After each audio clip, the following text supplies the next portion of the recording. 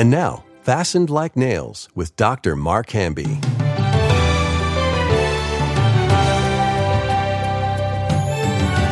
Welcome back to Fasten Like Nails. I'm Mark Hamby, and today we're going to jump back into our exciting new series, so let's listen in. And we see that with David. When he messed up really, really bad, he was devastated and crushed. And, we have that whole psalm about him trying to restore that relationship with the Lord. He was crushed, not that he was going to have all these consequences, but that he had ruined his relationship with the Lord. Mm-hmm. There's a lady in Los Angeles, California. She fell on a sidewalk, and the x-rays showed that she had shattered her arm, the bone in her arm, in 30 different places. Hard sidewalk. No, hollow bones. Mm. They found out that depression, this lady had been depressed for over a decade, that depression actually hollows out the bones. No way. Makes them brittle. Mm-hmm. And that makes sense. Laughter is like medicine, health to the bones. Mm. What redemption does and the forgiveness of sins does is it allows us to laugh again. Mm. I'll never forget the time when I started to change as a dad and started to give grace to my son, Jonathan. And up to that point, I was very legalistic, very harsh, and started exercising grace. I'll never forget one day in church service, I told him to sit up, and he wrote me a note and said, I did sit up. And he said, Dad, you're always trying to find some way to correct me. Mm. Why don't you just let me listen and understand in peace? And I was getting ready to write another letter like, you better sit up or, you'll see what happens when you get home. And instead, God just kind of spoke to my heart and said, like, we had just drove through the night. We were at a conference. He's exhausted. I'm exhausted. Mm-hmm. And all I care about is the way he looks in church. Mm. And God's like, he's here and he's in my house. Mm. And I'm like, oops. And so I looked over to him and I said, I'm so sorry. And he looked at me and he started laughing. He started laughing so loud. And then I started laughing. Next thing you know, in the middle of the service, we're both laughing. Then Debbie starts laughing. Jennifer starts laughing. David starts laughing. We had to leave church because we were laughing so hard. I think redemption releases the reservoir of hurt, and loss of forgiveness. It opens the door for healing in our lives. Laughter is like medicine. Well, there's no laughing. This is no laughing matter here with Jeroboam. All he gets is the healing of his hand, and the prophet says, okay, you're healed. Verse 5. This is really interesting. As his hand, though, before it's healed, and he can't draw it back, it says this in verse 5, the altar also was torn down, and the ashes poured out from the altar according to the sign of the man of God given to him by the word of the Lord. And the king said to the man of God, entreat now the favor of the Lord your God, and pray for me, and let me be restored. Notice what happens right during the word of God comes true immediately. The ashes are poured out onto the altar. Wow. But he gets healed, but he doesn't restore the altar the way it was supposed to be. He's not going to go to Jerusalem no matter what. And notice verse 9, for so it was commanded by me, by the word of the Lord. Jeroboam says, I'm going to pay you for healing me. I'm going to have you come home with me. I'm going to take care of you. I'm going to give you all this amazing reward. And the man of God says, no, you won't, because God's word said to me, don't go with anybody. Don't take any money. I'm not going to go back the same way I came. And the man goes. You know the rest of the story, right? Prophet comes. Prophet hears about what just happened, sends a note to him and says, we'd like you to come to my house and eat. Sends his sons. The prophet says, no, God's word said I'm not to return to anybody. The man of God, the other prophet, the older prophet, comes to him himself and says, hey, listen, I heard what you just did with Jeroboam. Pretty amazing stuff. You have the power of God in you. And guess what? I'm a prophet too. I'm like you. And the young prophet says, sorry, but I can't go home because the word of God said that, I can't go home with you because the word of God said that I must not take a reward, not eat bread with anyone, not drink water with anyone. I need to go back, back home to Jerusalem. And the old prophet lies and says, an angel told me to come and talk to you and said, come with me. We know from the New Testament, Even if an angel of heaven comes and gives you another message that's not in line with the Word of God, don't believe it. Mm-hmm. A lot of people today, Molly, they're saying, God spoke to me about this. God spoke to me about this. God told me to do this. I had a guy one time tell me that he was going to divorce his wife because God told him to divorce his wife. Mm-hmm. Is that the dumbest thing? I've not only heard this once, I've heard it at least 2 or 3 times. Mm-hmm. I had a guy, a counselor, a very esteemed counselor in the area where we lived in Pennsylvania. And he said to his wife, he goes, I think we've gone as far as we could go. Mm. I don't think we have a healthy relationship now, but I think all the things that I was able to learn from you, I've learned, and maybe hopefully the things you've learned from me, we've learned. We need to go our separate ways. I believe that God has spoken to me about this. I'm like, seriously? God doesn't speak to us about stuff like that. God hates divorce. God never misaligns his word with what people think and what people feel, you know? So the prophet goes back, they're eating together, and all of a sudden, God says to him in the middle of the meal, you disobeyed the word of the Lord, you're going to die. So on his way out, he gets on his donkey, a lion comes, kills him, doesn't touch the donkey, the lion just sits there, and the old prophet hears what just happened. And the old prophet said, this is the man of God. And notice what it says. You ready for this? I love this. This is one of my favorite parts in this chapter. Such a weird story after this whole civil war. Like this little side note about these 2 prophets. It is a weird story, It's isn't kind it? of bizarre. Notice what it says in verse 20, in the middle of their eating and drinking. Okay, this is what it says in verse 19. But the old prophet, let's go back to 18. And he said to him, I also am a prophet as you are, and an angel spoke to me by what? The word of the Lord. Ooh. Saying, bring him back with you into your house that he may eat bread and drink water. But he lied to him. So he went back to him and he ate bread in his house and drank water. How do you discern when someone says to you, God spoke to me to tell you this? Yeah, this is interesting because I feel like this is going to come up later with Josiah. It is. I think an important thing is at the end of the day, it's going to be you and God, and you're going to be responsible for what he has said to you. And so, if God told me, Molly, I want you to do this thing. I want you to go and speak at the conference on Saturday. And then someone else came and they were like, hey, I've just been having this uneasy feeling about you speaking on Saturday. And I really just came and I think I'm supposed to just tell you that you're not supposed to do that. So if I freaked out and listened to what I think that the key thing is that in this story, he didn't even know this other prophet. He didn't know his character. He didn't know anything about him. It just sounded good.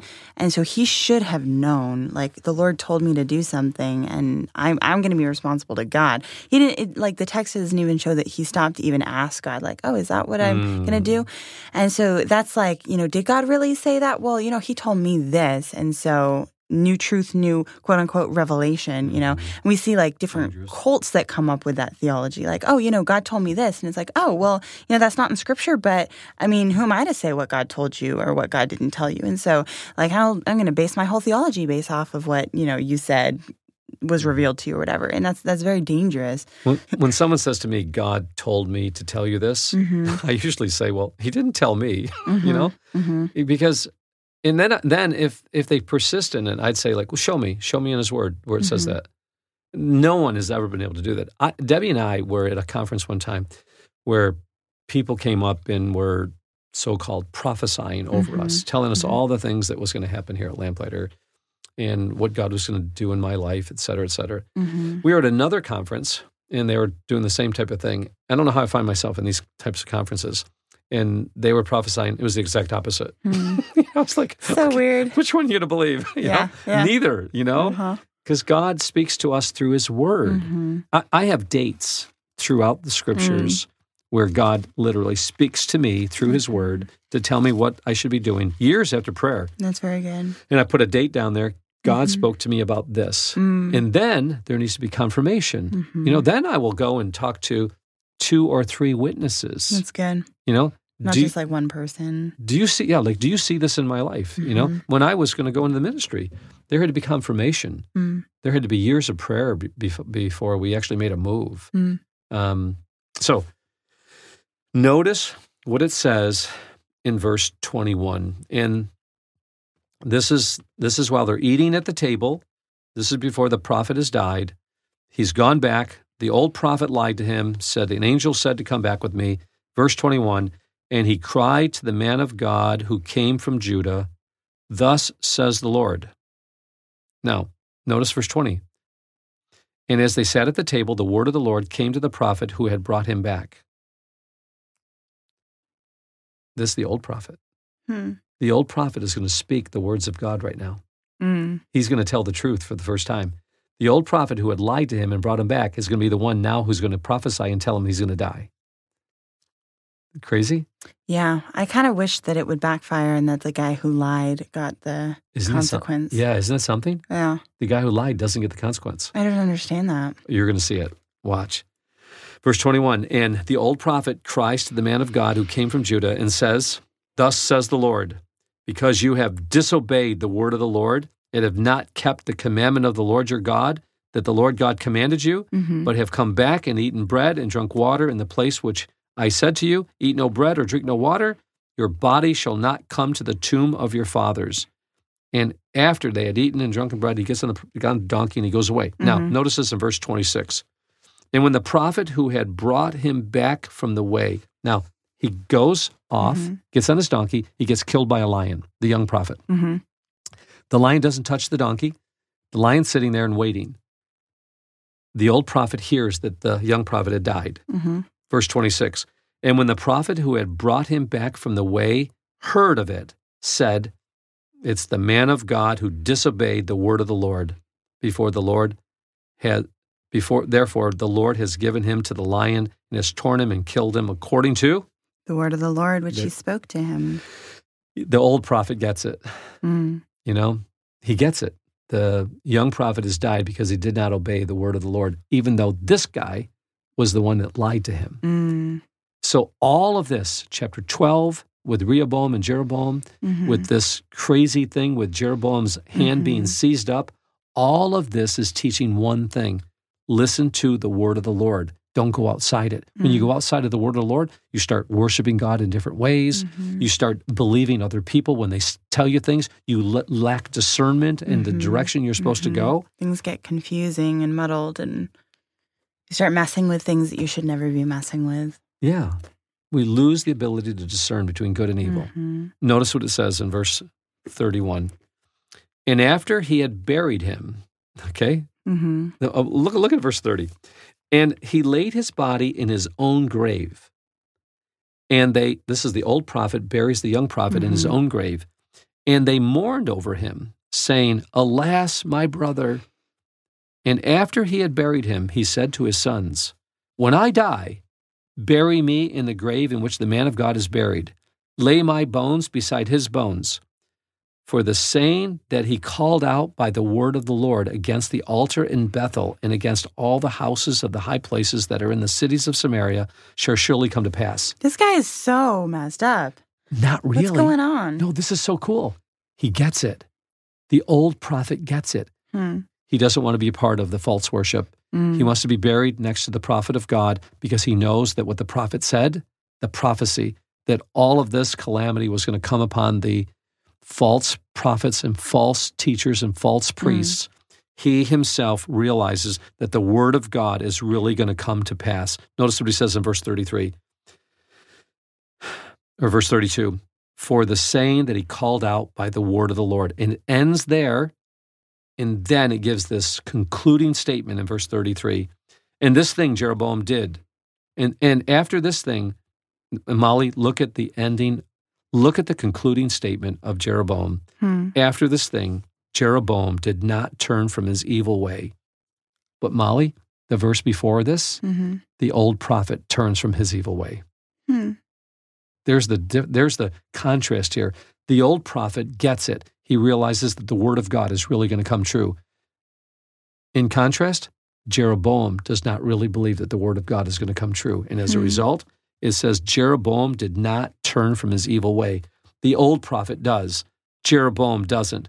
But he made priests for the high places among the people, and anyone who would, he ordained to be priests of the high places. And this thing became sin to the house of Jeroboam, so as to cut off and destroy it from the face of the earth. And at that time, God's going to send him another shot over the bow and try to get his attention. And it's going to be through Josiah. the sickness of his own son, Abijah. And he's going to send a prophet named Ahijah to speak to Jeroboam one more time to see if he'll turn to the word of the Lord. That's good. Okay, so here's the conclusion to the whole matter.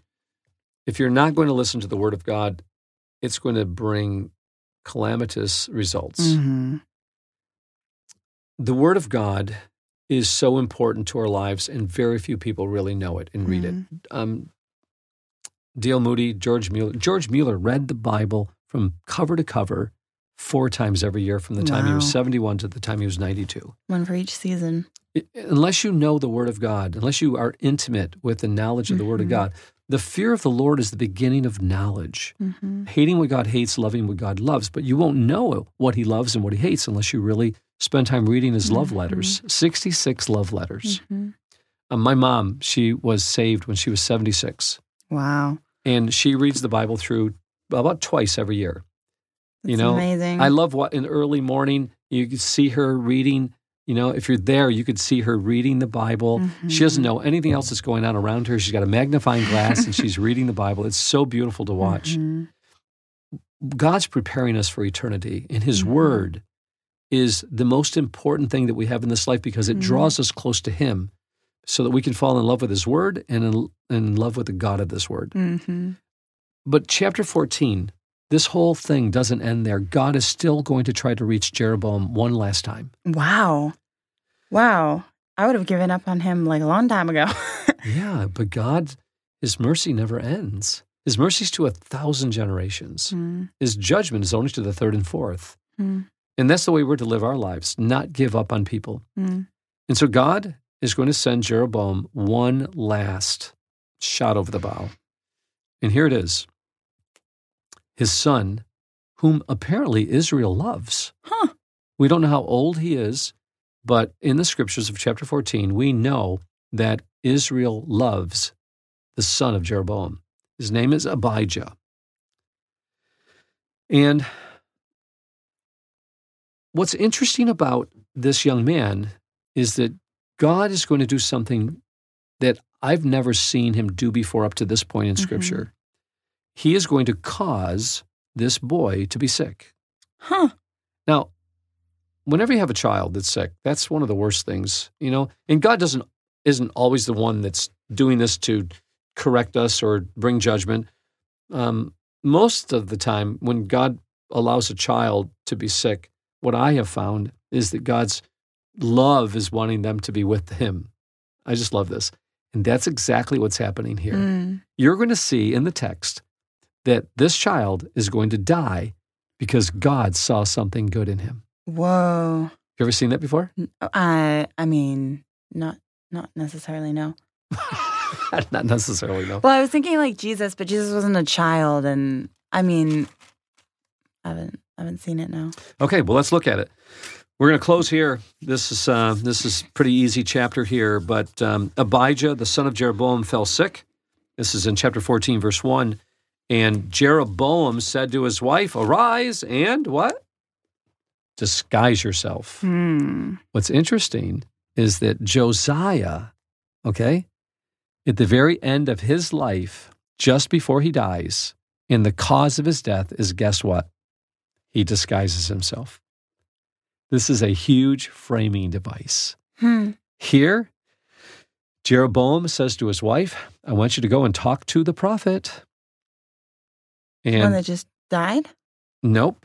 It's a prophet named Ahijah. Oh. And disguise yourself so that when you get there, he doesn't know that it's you because he probably doesn't like me. So I want you to disguise yourself and let him know that we have a sick son and see what's going to happen. Mm-hmm. So his wife dresses up as a non-king's wife, and she gets there, and God speaks to Ahijah and says, clothes. Huh? Some peasant clothes. Peasant clothes, probably. And God says to Ahijah, Jeroboam's wife is on her way. And when she gets here, I want you to give her the news that her son's going to die by the time she steps back into her house. Wow. Now, if I was her, I would never go back home. Really? As soon as I go home, my son's going to die.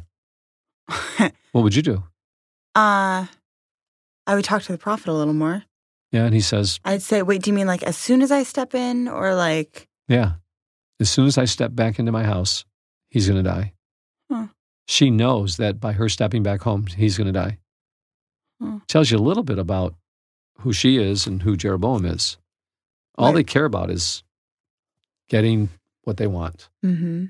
They don't care about repentance and what God was looking for. Mm-hmm. So she hears the news, she goes back home, and immediately, the son dies.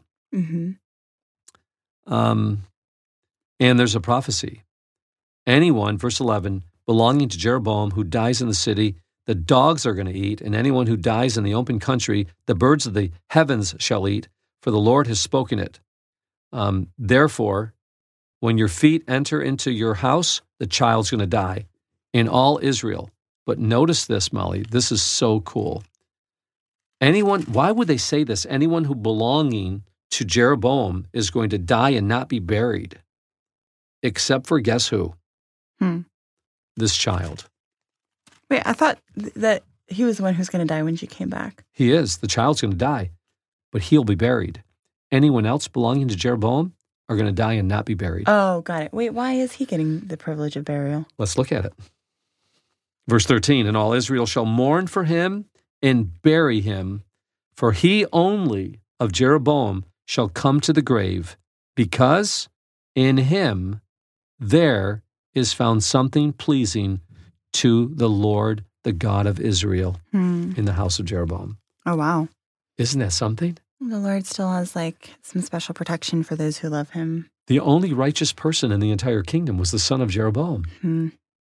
And God, knowing what's going to happen through Jeroboam, God takes this child early and takes him home to be with him, to spare him from all the evil that's going to come upon this kingdom. Yeah, this is an sweet. act of God's amazing love. This child dies so that God can have him with him and not experience all the bad stuff that's going to go on with his dad and his mom.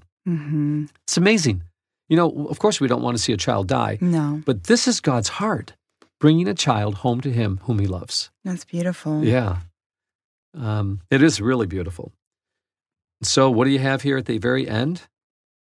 Jeroboam doesn't get it. Verse 17. Then Jeroboam's wife arose and departed and came to Tisra, and as she came to the threshold of the house, the child died, and all Israel buried him and mourned for him. How? According to the word of the Lord. And that ends this whole framing of the life of Jeroboam. He lost his own son. He lost his kingdom. He loses everything for one reason, because he did not want to listen to the word of the Lord. Molly, this comes down to one thing. Jesus said, man shall not live by bread alone, but by every word that comes out of the mouth of the Lord. Yeah. Isn't that great? This is the teaching. This is the framing. This is the context of this whole story of Jeroboam. Man shall not live by bread alone. Let's be diligent in seeking God's truth to guide our lives and recognize how to discern the things that God brings into our life. What is he trying to teach us? And does it align with his word? That's good. God bless. You've been listening to Fastened Like Nails, a presentation of Lamplighter Ministries. Our mission is to make ready a people prepared for the Lord by building Christ-like character, one story at a time. To learn more about our family collection of rare books, dramatic audios, or guild programs, visit lamplighter.net. To hear more podcasts, search for Fastened Like Nails wherever you listen to podcasts.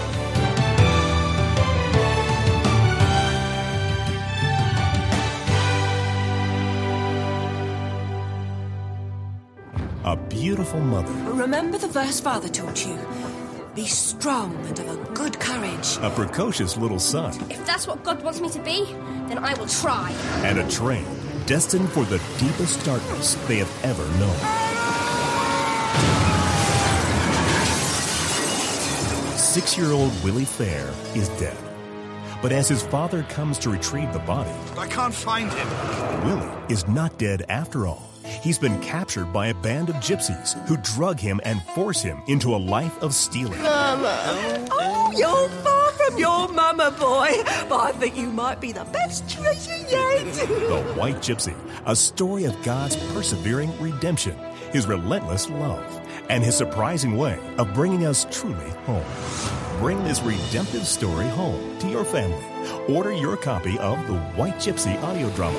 Go to lamplighter.net. Lamplighter.net.